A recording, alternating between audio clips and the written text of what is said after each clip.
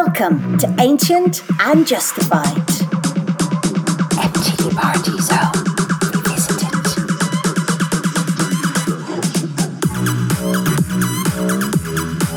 With me, James Hyman. And with me, Simone Angel. Mr. James Hyman, such a joy. There you are again.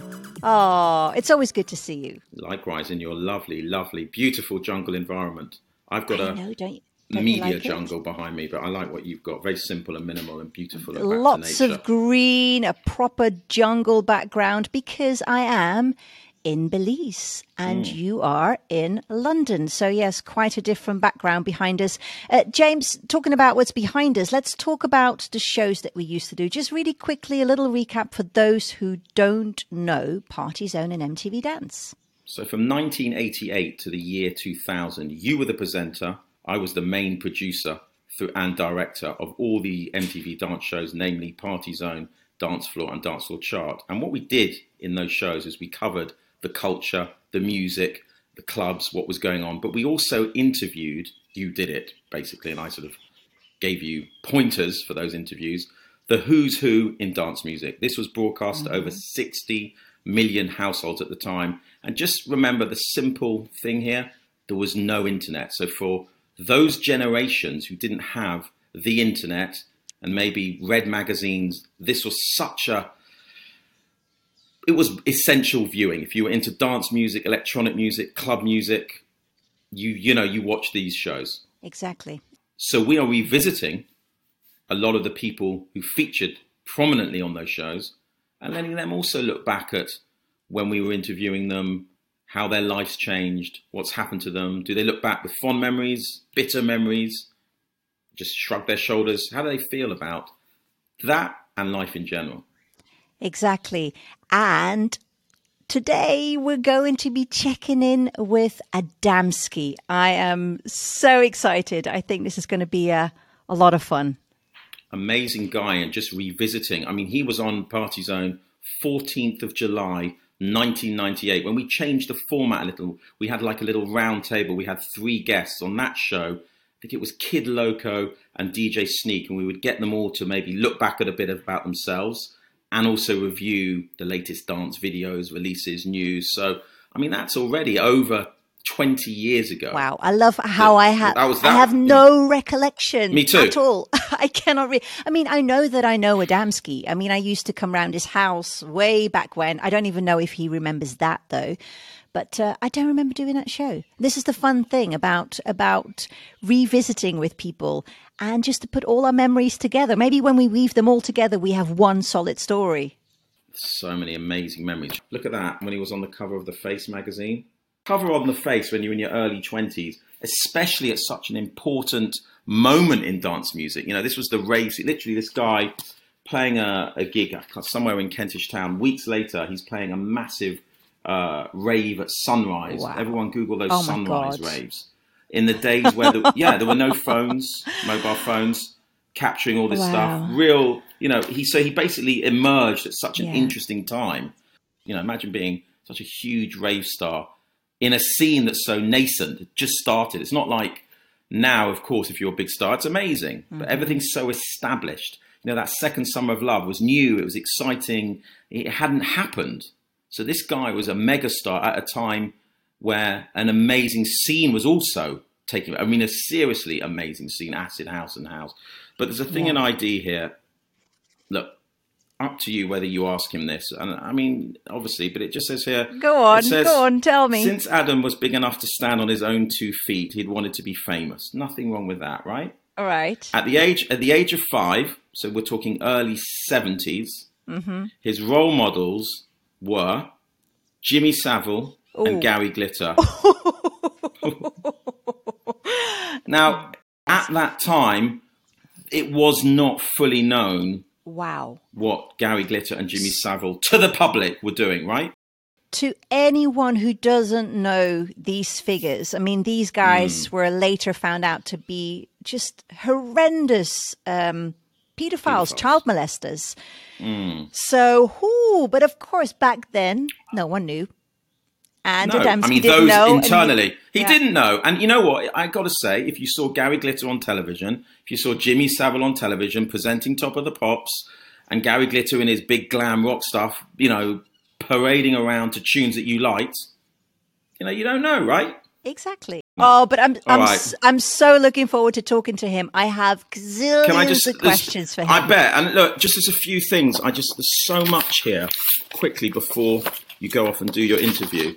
So this is from the NME in the 8th of September, 1990. Again, that's over 30 years ago. Wow. Right? There's such amazing detail in these interviews. He talks about basically going to meet Elton John. He does a remix for Elton John. He talks about Derek May slagging him off that year at the New Music seminar in New York, where basically Derek May said to him, "You've killed techno music. What are you doing?" So it might be interesting to ask him, did he ever meet Derek May? Did they ever reconcile? Did he, I'd be interested also, I don't think we asked him at the time, if memory serves me correctly, but, his Killer, his massive, massive hit, still played on radio today, covered by George Michael. Did he meet George Michael? What, what did he think of all the covers? Sugar Babes covered it. That's an amazing, amazing track that, again, he talks about in these interviews. There's so much detail about how he, got screwed over by managers saying, sign this, sign this, sign this. So when George Michael had that hit and it was played all over the world, there he is. As he said, I think he was, not getting recompensed how he should have been. Wow. I do wonder about that when people have had one massive, massive hit and some smaller ones, but can people live of that for the rest of their lives? Like, I would like to know, like, how does this work? So maybe okay. So can tell me a bit more. He can tell you. I think in his case, alas, no. I think he signed a bad deal. It's all up to the publishing. If you're the writer of a track and you control your rights. Yeah, but it's changed again because these days with all the streaming, you have to own the masters. So that's a whole other thing again. Most artists don't own the masters, even if you got the publishing. Yes, Taylor Swift. Yeah, Taylor Swift re-recording. You don't have to own your master. Look, the key is in the writing of a song. If you write a song, you imagine you write a song like Paul McCartney, Yesterday, or My Way, by Paul Anka. And that is recorded by hundreds and hundreds of people. You're still going to get money on the publishing. But if you don't own the publishing, if you've been screwed over your publishing, which it sounds like, and Adamski would confirm it, he unfortunately did a bad deal, then it must be very gutting seeing George Michael singing that song and hearing that song thousands and thousands of times over the years and thinking, I'm not getting a royalty. I will ask him for sure. Okay. Ask him maybe a little bit about obviously what he's done since. Adamski, he was pretty big in the Electroclash thing that came at the beginning of the millennium in the 2000s. Last year, or the year before, the 30th anniversary of Killer, and he got Boy George and a lot of people to reinterpret that song. There's lots.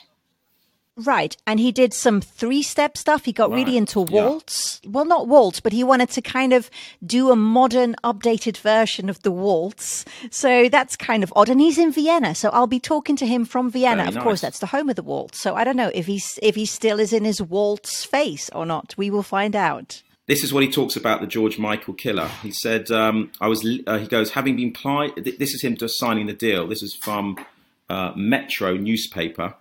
He said, look, he made a mistake. I was in the States for the first time and operating on a faulty bullshit detector. Was told by managers that if I did not sign on a certain dotted line, they would abandon me and leave me to find my own way back to London and would not introduce me to people I needed to meet. So having been plied with wine and weed on top of jet lag, I signed. Consequently, by the time George Michael was singing my song, Killer, he did it on that Freddie Mercury tribute EP, if you remember, huge record. He says, it went back to number 1 again, that version. He goes, I quote, I was living on a sofa half the size of my body in Peckham, drinking cooking sherry. That is harsh. That's harsh. So anyway, look, we could go on. There's so much. I'll just, again, last thing. Do a whole show on that. Go on. Just that by itself. So definitely a very colourful life, that's for sure. Ups and downs by the sounds of it. Tim in ID. The genius or madman or both. Wow. All right.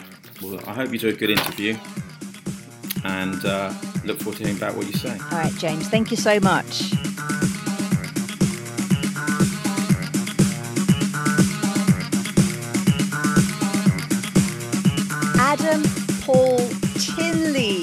also known as Adamski, also known as Sonny Erickson, and known to most as Adamski. Thank you for being That on the is me. show. My pleasure. That is you. It's all of these. Yeah, except sadly, there was another guy called Adam Sky Oh, who died a couple of years ago, and he was another DJ who released stuff, and he was like in the DJ Top 100 or something, and then he died, oh. and it was on BBC, and he fell through a window in Bali, and even my mum was calling me to say, "Are you okay?" And I was like, "Yeah." And I don't know why this guy had the same name as me, because I'd already been releasing under that name on some quite big labels like Kitsune and Turbo and Crosstown Rebels, and quite, well known around the world dance labels. And then this guy started using the same name as me, and I've gone back to Adamski, Yeah. so I couldn't be bothered to sort of deal with it. But then he died. It was so weird, Oh, my because goodness. a friend of mine contacted my wife as well and said, if there's anything we could do, Oh, no. and it really, people thought I was dead, You and know, obviously I'm not. I have to say that just kind of seems to sum up your life. It's a lot of bits in your life are just quite bizarre. And I've noticed that. So James Hyman and I got together and he read out all these old magazine articles to me, little clips of it. I'm actually going to play for you later. But the theme that just kept coming back was just how unusual your life is. I mean, I believe you're actually writing your memoir, right? Because what a story. Yeah, it is a funny story. Yeah, I mean, an odd story. Because when things are happening to me that are weird, obviously I don't think it's that weird, because it's just kind of subjective and it's happening to me, and it's just like, oh, you know, um,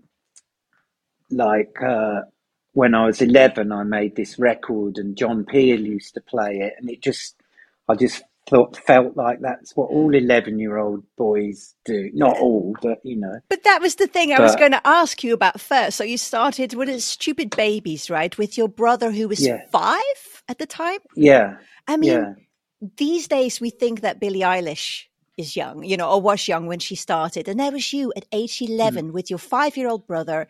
I believe the yeah, NME was writing about you guys. Like you said, the yeah. radio legend, John Peel, was behind you. It's insane to think about. And yet you thought that was Yeah, kind of normal.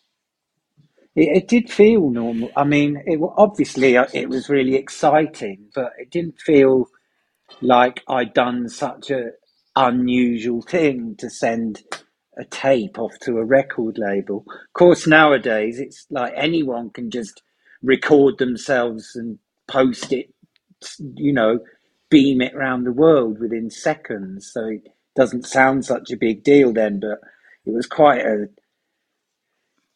palaver in those days, getting a tape to a record company, getting them to actually listen to it, and then all by normal post, like sending contracts back and forth, and you know it was quite a big sort of deal. And So what did the kids at school think? So you came back to school and you'd been on the radio. What was the reaction? Can you remember that? What that was like, that whole period?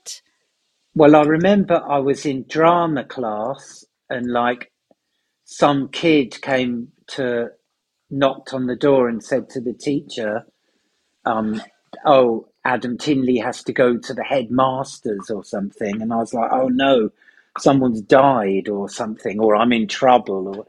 And it was like the BBC had sent a taxi to take me and my mum to go on this show that used to be on every day called Nationwide. It was like on just before or after the 6 o'clock news, and that was quite exciting. And it was I was in Smash Hits magazine, which then it was like for younger people, like older kids were reading NME and Melody Maker and stuff, but Smash Hits was like the kind of Bible for young kids into pop music. Yeah. And I was in then, and I just started secondary school, so it was quite good because I was in those days what you would call a sissy, because I was, like I wasn't into football or anything like that, or what other boys were doing, and I was into basically playing Lego and making punk music on my tape recorder, and but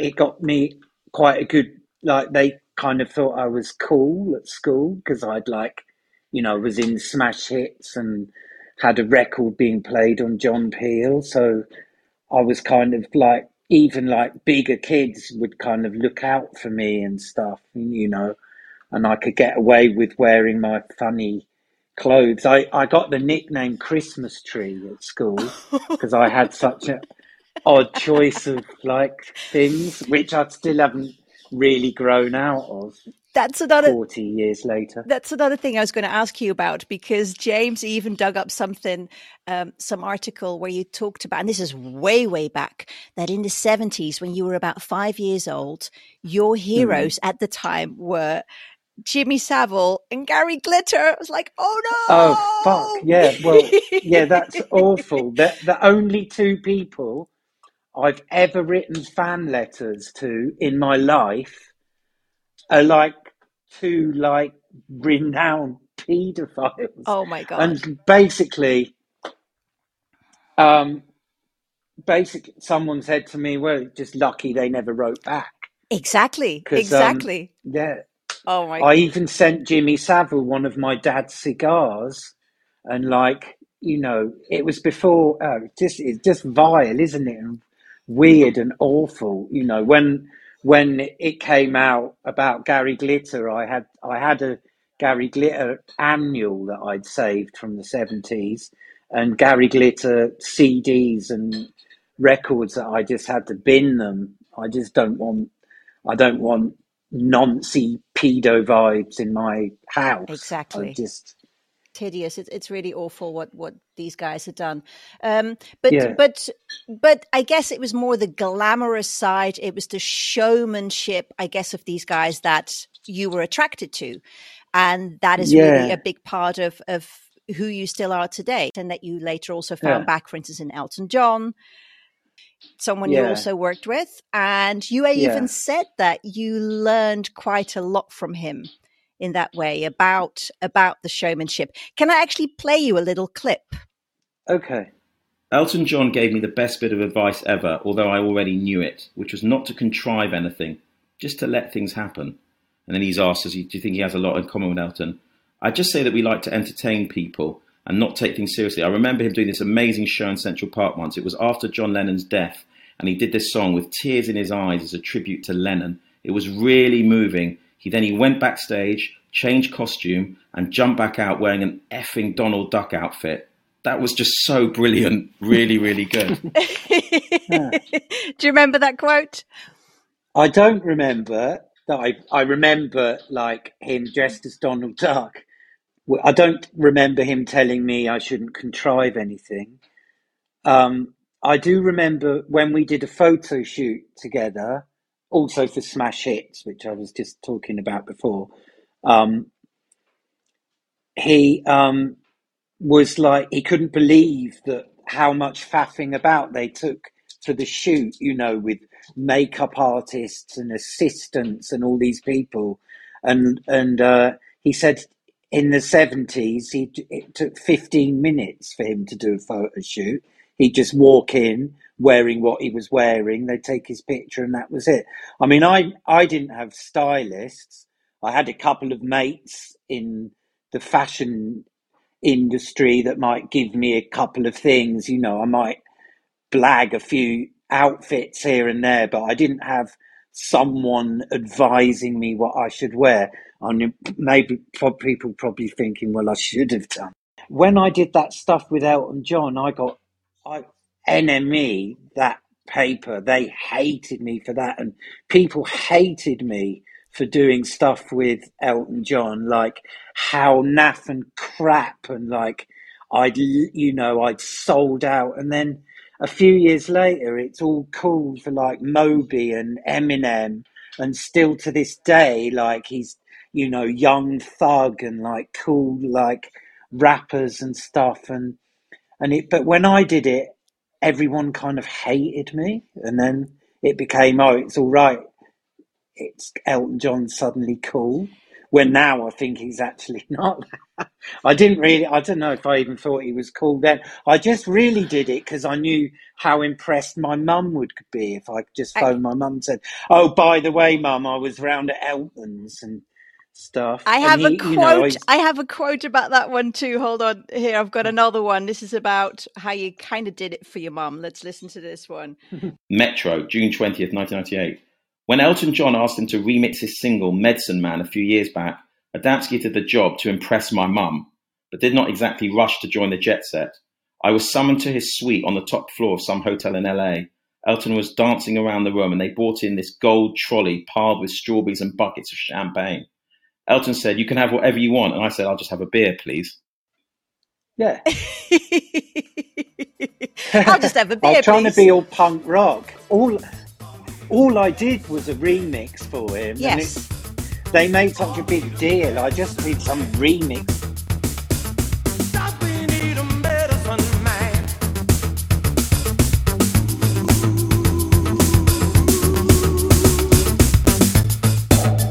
It wasn't like I went and made a song or even did a show with him or anything. I just remixed one of his tracks and smash it to put us on the cover, and it was all made a big to do about something that these days people would be like, yeah, so what? But at the time it was unusual. And like you said, at the time Elton John was not considered cool, and you just, you did it. Whereas now it's all different and everybody's collaborating and it's just a whole different scene. So you were just a little bit ahead of your time, I guess, in that way. I don't know. I don't know. I didn't, like he said, don't contrive anything or just go with the flow. That's pretty much what I was doing, actually. So it wasn't my intention to be like the spokesperson for the rave generation. No. I just think they didn't have anyone else to do it. And because I just wanted to play music that I liked, and the fact people liked it and started booking me for all these clubs and raves was a bonus, because I was kind of quite happy just doing it in my bedsit above the kebab shop on Camden High Street, making these tunes, and then it just kind of organically ended up that I started playing at all these great clubs and like Amnesia in Ibiza and Heaven in London and Shoom and all these Hacienda in Manchester, all these top and it was just all, I wasn't trying, it just kind of kept just happening. And then because there wasn't really anyone else like me, the press started like expecting me to kind of speak for everybody. And I didn't really, that's not what I wanted, but I sort of went along with it because you would do if you're 21 and everyone's blowing smoke up your ass and stuff. And then I kind of put myself in a tricky position of like having to have something interesting or useful to say when all I really wanted to do was go out, take drugs and dance like everyone else really. At the time. So tell me, because you were in Ibiza in 1988, so was I. I mean, if I hadn't been in Ibiza at that time and discovered the rave scene, the acid house scene, I would have never ended up in London. None of the MTV stuff would have happened. It was really the catalyst for everything for me personally. And it sounds to me like the same really was the case for you. Was it? I mean, it did, because it was, like going to Ibiza before everyone started going there. I mean, I know people have been going there from time, like in the 1930s, like poets and writers went there and drank absinthe or whatever. I mean, in the 60s and 70s, it was like on the hippie trail and whatever. But going there in the 80s, just when that acid thing was still fresh, and catching Alfredo DJing when it was still an open air club, and it was just this odd kind of mixture of people from around the world, like the kind of New York disco crowd and jet setters from all over Europe, and like drug dealers from Manchester and Liverpool and London, and kind of just odd mix of people, a great mix of people, and a great mix of music as well. It was the seed of the whole rave culture that just went global not long after that. And you were such a pivotal part. I mean, you played such a huge role in it, because you basically, what James was saying to me, so you were playing one weekend, you were playing in a little club in Kentish Town. And then within just a few weeks' time, you were playing at the Sunrise raves. Yeah. You started to just play everywhere. It wasn't even a little club in Kentish Town. It was a restaurant. It was my manager's restaurant. And I've been making these tracks in my bedsit, as I said. And then my manager was like, "Oh, let's just do a party after the pub, an after party for local kind of Camden, Kentish Town musicians that we hung around with, and I just play, and they weren't really into house music either at all. They were all in indie rock bands and stuff before all the indie rock bands suddenly started using the funky drum loop and pretending that they'd been down with dance music the whole time. And they were all sort of like, "Oh, no, it's not really proper music. You're just pressing buttons," kind of thing.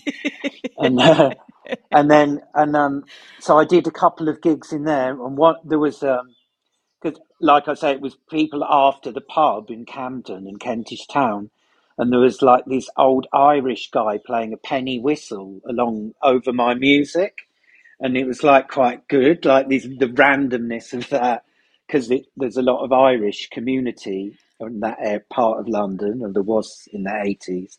I don't know how it is now, but so there's this old man playing a penny whistle, sort of Irish folk music over the top of my techno, and then my manager Phil, he was beaming projections onto, there was McDonald's opposite the restaurant, and he used to beam projections onto McDonald's wall for some reason, and he's a bit of a kind of situationist guy, and he was beaming like a spaceman onto McDonald's wall, and this guy happened to be passing who was a promoter who was promoting an all-dayer at Heaven 2 days later, and it was like that. All-dayers were really a new thing then too. It's basically, just the nighttime hours wasn't long enough for people to take enough drugs and dance long enough, so they'd have things going on all day Sunday, and this guy was promoting this thing, and my manager said, "Look, you should get this guy Adamski with his synths and drum machines to come and play at your thing," and talk this guy into it. And then I went and did that, and from there it was this guy's birthday, and he was having a party on a boat that evening, leaving from the pier at Charing Cross, which was just like spitting distance from Heaven. So just carried the gear down there, because it went off. I have to say too, It just like went off in Heaven when I played. It was like, oh my God, that was my first proper gig in a nightclub. Wow. It was a daytime. In Heaven. That's amazing. It's still my favorite club today. That was just... And I didn't... Yeah, and I'm going to play there in April, actually, at a Rage kind of reunion thing with Fabio and Groove Rider and everyone. Oh my God. So that's really exciting. Wow. But then I didn't even have a keyboard stand at that point. I had my gear on the floor, and there was people stepping, like I was on the stage, but people could dance on stage. So there's just people sort of dancing over me and sort of walking round me and like looking over my shoulder going, what are you doing? And I'm just kneeling on the floor, pushing buttons and twiddling knobs and playing little bits of piano and stuff. And then I played on this boat party, and on the boat party, because this guy was like friends with everyone, were all the big the rave promoters of the era, the summer of '89, and they all just started going, "Oh, you should come and play at our rave." And so it was like literally from playing at about 30 people in my manager's restaurant. Like a month later, I was playing to like 8,000 people at Sunrise. It was just like ridiculous, mental. So you always had the dream of being famous from when you were very little, apparently. How was the reality then? By the sounds of it, it was a pretty intense experience for you. Well, it was, but I have to say, I didn't always dream of being famous. I just dreamt of being a musician and having that as a living, because I remember like when I was a kid, we went on holiday to Tenerife when I was like 11 or something, 12. So I would have already made that record. But I remember we went to Tenerife, and like there was a band playing in the hotel bar downstairs. I'm like trying to sleep in the hotel, and there's this band just playing really loud underneath the room. And I just thought I'd just love to be in a band in a hotel playing cover versions. That was, just as much. I would watch Top of the Pops and think, oh, I wish I was like, one of like the specials or, something. But I also, I even like the idea of being a busker Yeah. was appealing to me. And I actually was one for a period when I moved to London when I was 17. I was a busker. I had to do it because I got such little social security benefit money that I had to busk to be able to like eat, really, Wow. and eat and drink beer and smoke cigarettes and other stuff when you're 17 that kind of essential. Right. But but uh, but yeah, on and off, I wanted to be famous. I think maybe all kids do. They want to be like the president or a football player. Most kids, but it wasn't about being famous. It was just about playing music, which I've always been passionate about. Being able to just play music. Here, let me play you a clip. This was a quote about what really happened when you really hit the big time and how you experienced that. ID magazine 1990. This is a quote from Adamski about the pressures he's under. I feel like I'm being dragged around the world by my hair. I'm not being treated as a human being with emotions. I'm just treated like a dickhead, like some stock Aitken and Waterman act who comes in with nothing and is sculpted into a major star. Music is basically the only thing I have control over, and I'm misrepresented in the press, I'm misrepresented everywhere, and no one really understands what I'm actually doing. Can you remember feeling that pressure at the time? Well, yeah, kind of. I mean, it's such a long time ago now, and half of that quote sounded to me like I was being a bit bitter about something. And partly I know that part of that was of my own making, like the experiences I had. And also, as we ascertained early in this interview, I'm a poor judge of character, having like written fan letters to the most serial, like evil paedophiles in like the world as a child. So I did kind of not completely, but I had a lot of Mm-hmm. hangers on and business people who latched on to me that were kind of, yeah, kind of low lifes, really, for want of a better word. And so, and I, but I could have, I could have just chosen more wisely people I had to represent me if I'd known how to. Um, if I might employ someone because I thought they were really nice because they shared a joint with me or something. I didn't know that 6 months later they were going to steal like 80 grand Yeah. off me. That I mean, it was just, that's all that. And I was probably, I because the thing about having to just be, you know, um, loyal to like the rave scene and make rave music and bit, which isn't really what I like. Half the music that got me well known was, I didn't even consider it finished. Like my first instrumental album, they were like sketches of things that I would have wanted to make into songs, and I sort of rushed a bit, and then I, and I didn't want it. I did like Killer, my famous track with Seal. It's not formulaic no. rave music or house music or any, it's kind of different, and that just turned out like that because I wasn't trying to make music by numbers. But then when I don't know, that one just happened to work out and connect with people. But then when I started trying to sing Elvis over my music and stuff, I think I lost a few people like with that. But I wanted to, I don't know.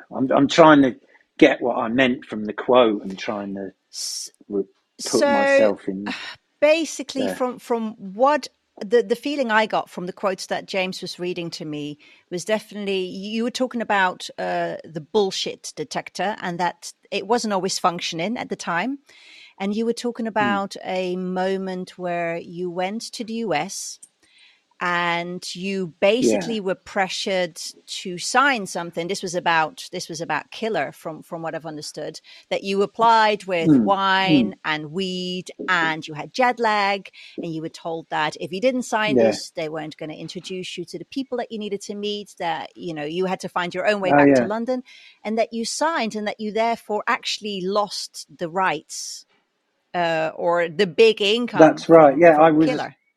Yeah, that's true. I was manipulated by people that were good at manipulating people because that's in their nature, and that's how they get through life, by kind of manipulating people. And I was very malleable man. I was like 21.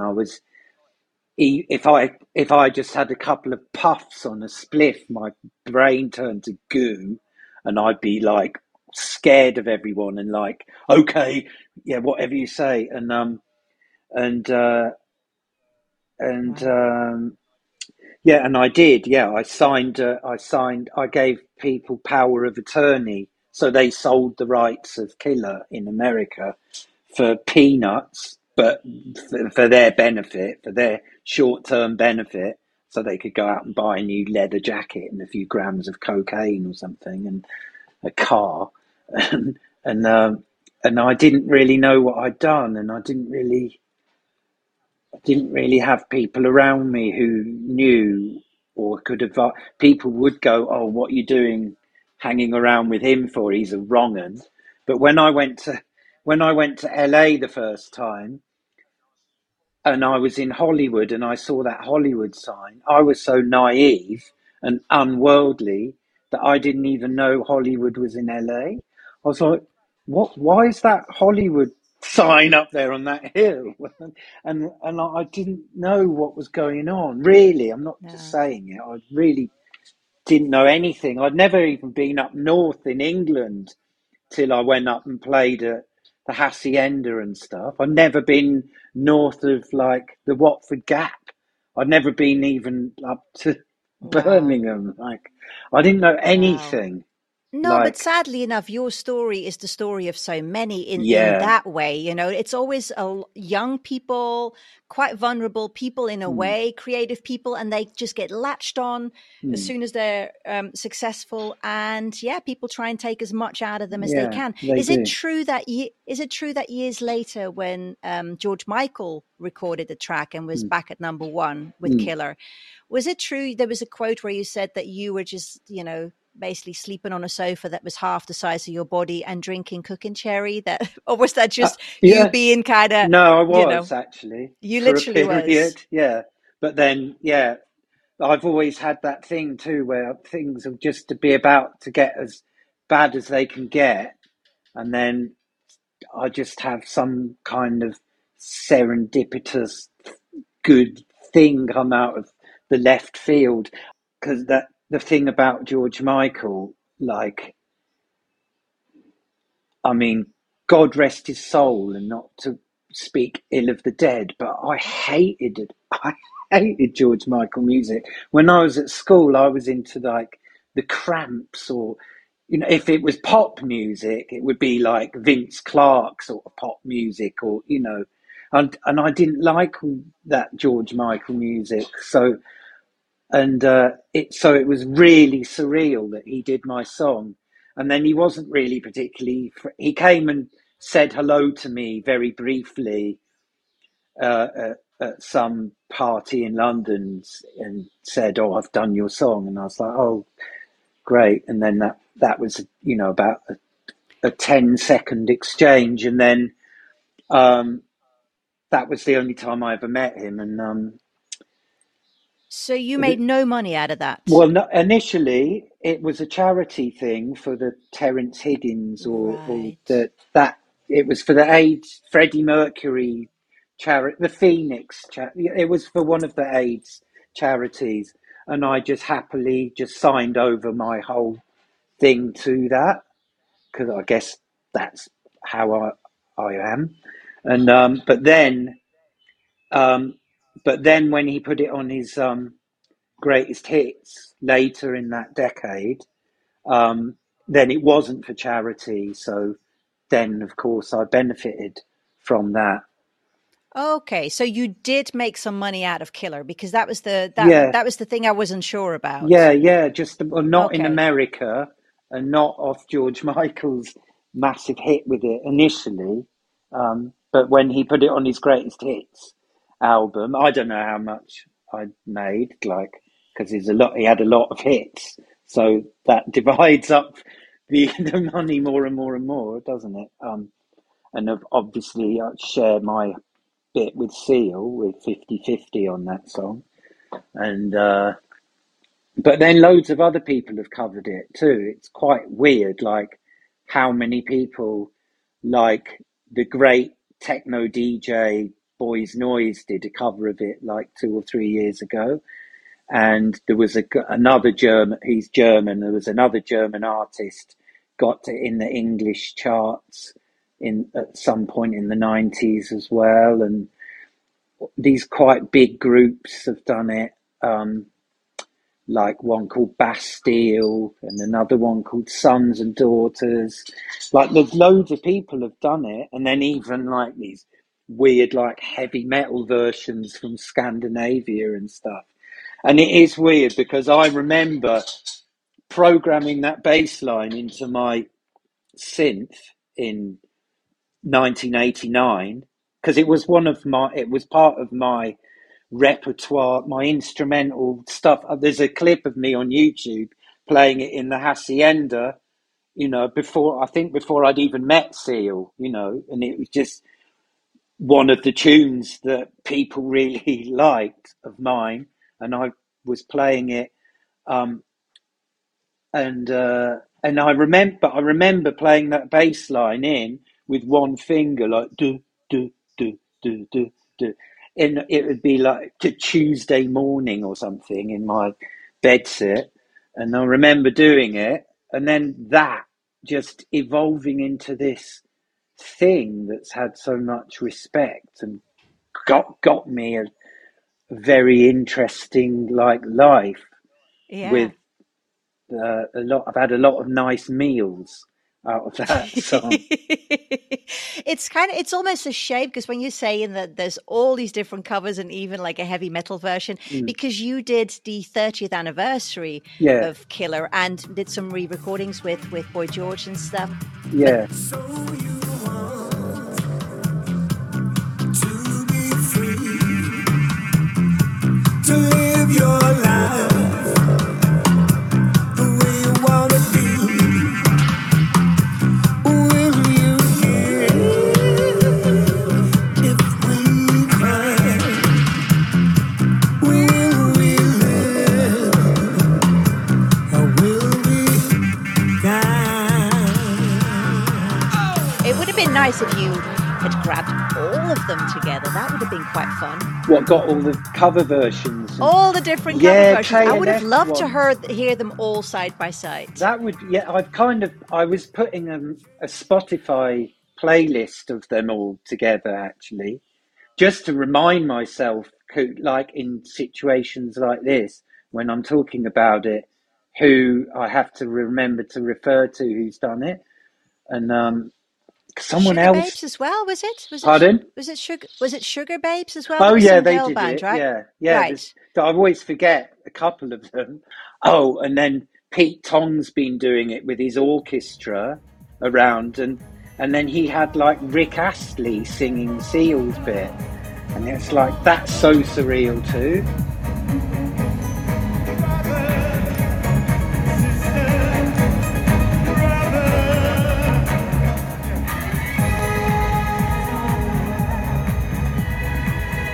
It's kind of Rick Astley. I mean, once I met him, and he was quite a friendly, nice bloke. But he would go into my folder with George Michael of 80s pop music that I really didn't like. I mean, the kind of music that actually spurred me on to make my kind of music. Like, I think a lot of good music is made, not saying their music's bad music anymore. I can't say that because everyone's, I've grown out of that attitude where I think I'm right, my taste and my opinion is the correct opinion. But like, there's a lot of good music that's been made over the decades in pop culture as a reaction against music that people really didn't like. That was kind of big part of the whole point of punk rock, was a reaction against like the mainstream and middle of the road boring music that was on offer at that point in time. So Boy George, obviously you're still friends with him. Can I just play you a quote from way back? I wonder if you remember this. ID December 1990, over 30 years ago. Boy George is always sneering at me, saying that really, I'm gay and Natalie's just my beard. So do you remember how Boy George used to tease you about your sexuality?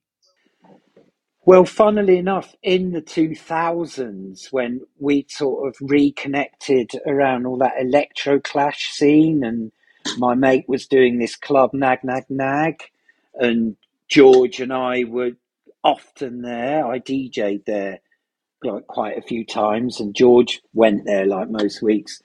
And he still thought I was gay then, and I was like, "Get over it!"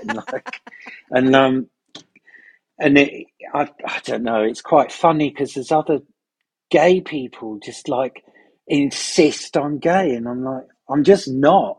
I've even tried really hard to be gay, like, and just didn't work. Like, If you aren't, you aren't. You are what you are, right? This is, and it's a bit, how funny. it's a bit, just because I've like got yellow eyebrows or something, and like, I don't know, embroidered trousers. It doesn't mean like I like sleeping with men. It's just about your holes of preference, isn't it? Like, I don't even know why certain things, certain lifestyle choices and certain styles of dress are affiliated with, what holes you're in and out of.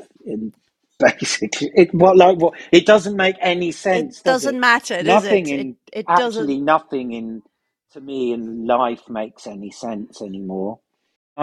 I find it weird, like what goes what becomes popular in culture, and like I won't like even certain bands, like what they call themselves, and I think they'll never get anywhere with a name like that. And then all of a sudden they're like the biggest band in the world, and it's weird stuff You like know, that. I just Norman Cook always had a funny philosophy about mm, that. Fatboy Slim, he always said that, you know, if you want to be successful, you got to have a shit name. If it's got a if the name is too thought out, it uh, usually doesn't work. I don't know, Fatboy Slim. huh. That's kind of Yeah, dumb. well, funnily enough, my name wasn't really that thought out. It was like my manager, the one with the restaurant in Kentish Town, he'd just been to some UFO convention, and he had this cassette with this guy called George Adamski speaking. And before that, I was calling myself Adam Schmuck, and that was my name. And then I heard this George Adamski, and I thought, oh, that's a good name. And there were these like, it was a sort of hip hop. There was like Fresh Ski and Normski, even though I wasn't aware of him, Right. and it was just a bit of a sort of crap sort of pun on that. And I just thought, oh, this George Adamski sounds cool. He's been like abducted by aliens and stuff. I can relate to that. Sort of, and and then it was just sort of like, oh no, that's really embarrassing name. As things started to go off quite quickly, I was like, why did I call myself that? And then that's even why Yeah. I changed it to Adam Sky in 2000, because I was living in Italy then, and I was DJing, and they kept misspelling my name and putting um, spelling it with a Y instead of an I. And I was thinking, wow, Adam Sky, that's quite a cool name. I'm just going to change my name to that. And I did. And it was quite refreshing. I started getting bookings. Um, I kind of, I started all from scratch, really, getting bookings, not going to play Killer or Energy or my old rave stuff, but playing new music. And I was going to Russia quite often, and South America as Adam Sky. But then, as I said, this other guy came out called Adam Sky, and then yes, I don't know. That's Right. all Yeah. that stuff's weird too. Like how can Well, that happen? Like Well, you just keep moving through different stages in your life, yeah. different personalities emerge. Like, what was the other thing you did? You did the Sonny Erickson. Oh Oh, and yeah. then, of course, there was the whole three-step Well, phase. Are no, you still in your three-step phase? I'm Is that why you're in revisiting that. Vienna? Because it's the home of the waltz? Is that how you ended up? Because this is where you are now, right? Started coming to Vienna to research my waltz project, and then I was working with this rapper whose manager turned out to be Viennese. And I thought, oh, that will add some authenticity to the whole project, have a Viennese manager. And then I ended up marrying her. And now we're living in Vienna. I love it. And I am, I am, it was partly like getting a Viennese manager to add authenticity to the project, but partly just because I fancied her. But anyway, I became obsessed with it, as I'm the sort of person that gets obsessed with stuff, and just researched it intensely in its origins, and how it kind of emanated out of Austria in the 1700s, and kind of went global, and realized that there is a lot of parallels with the acid house scene, how that evolved into rave, and that went global. And both, the waltz in the 18th century was the original dance underground. It was really a scandalous thing, and it was also something that broke down social barriers. And there was like, there'd be a duke dancing with like a maid or something, and like, even that people were Wow. touching each other was considered scandalous in those days. But dancing around the room, and then I just started making music in 3/4 as an experiment, and then I started DJing in 3/4, and then I kind of got really obsessive and nuts about it, and got a big W tattooed on my forehead, and just said to the universe, right, I'm only going to make music in 3/4 time for the rest of my life. And it all got a bit out of hand. But I played at this Vivienne Westwood party in Vienna, and I got all these Viennese fashionista people just like spinning around the room, and it was like 6 o'clock in the morning. Sun was up coming through the windows, and the vibe was so much like being at the Dungeons in East London in 1989, with all the like people on E dancing at 6 o'clock in the morning to like Cold Cut or a big tune of the day, and Wow. but they were all waltzing around the room, and they kind of learned it in school, and so I ended up making this project, which ended up being called Revolt, because waltz means to revolve in old German. I learned as part of my research. It means to spin, and so revolt. And then I ended up just getting all these kind of unlikely waltzers like Lee Scratch Perry and Congo Natty and some like grime MCs and people that you wouldn't really expect to be making waltzes. So can I play you a funny quote then? So right at the end of ID, last thing, I'm going to go to Salzburg. I'm going to go and lie naked on Mozart's grave and have a wank. Nobody knows that much about Mozart, but I watched Amadeus, and if he really was like that, that's exactly how I want to be. Okay, well, I was probably drunk when I said that, because I didn't make it to Austria till 20 years after that. Talking of Mozart, I'll tell you this. He did I've forgotten what it's called in German now, but it's a choral piece called Lick My Arse.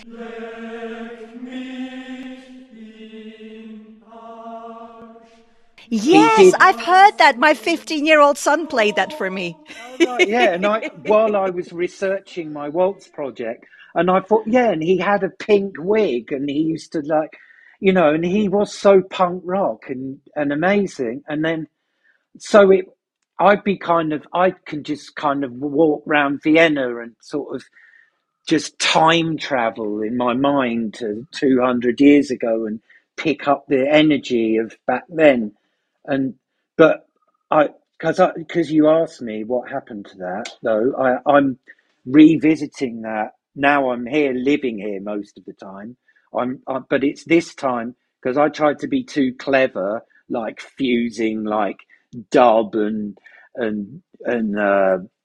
dubstep and grime and techno and drum and bass and everything all with the waltz. This time it's just going to be acid house and waltz, and it's going to be acid waltz and more simple and less explaining to do. So it's basically going to be acid house music in 3/4 time. And people go, oh, you can't dance to that, but you so can. I would DJ and people would be dancing and they don't even know if it's got contemporary drum sounds, then and it's got a groove. It doesn't. You have to always be like the same. Right. That, Well, you definitely aren't. I just love your whole colorful past and all the stuff that you're going to be up to next. I'm sure it's going to be different from what everyone else is doing, and that's what's so brilliant about you. So I'm really looking forward to hearing whatever you're going to be drumming up next. Thank you. It's nice to see you, Simone. It's so lovely seeing you.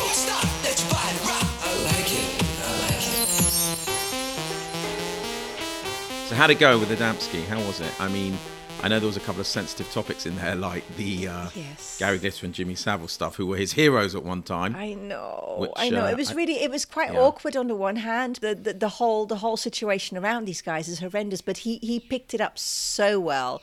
He was so open and honest and funny. I mean, the other thing as well, when he was talking about his true sexual orientation, he was just cracking me up. He's such a funny character, and he doesn't even realize how many great quotes he just keeps coming out with naturally. No wonder the press used to go crazy about him, because he just comes out with these gems. So that was really good fun. And he was so young. I know. He was so young when it was all happening. And he was again, that's so important, which I'm sure came across in the interview, which I look forward to checking out. He was groundbreaking at such a young age. He was this keyboard wizard on the rave scene for a rave scene that was embryonic. Yeah, no. It hadn't happened. It was happening. Yeah. So he was living through it. Right, and it was great to reminisce with him on these things. And the thing I was really happy to find out was that he did not lose all the rights to Killer, right? That was the big thing. I thought that maybe he wouldn't have made any money out of Killer, but lucky enough, that was just in America. And so he did make some money, rightly so. And so, yeah, I was happy to hear that. It was great. Good fun. Good stuff.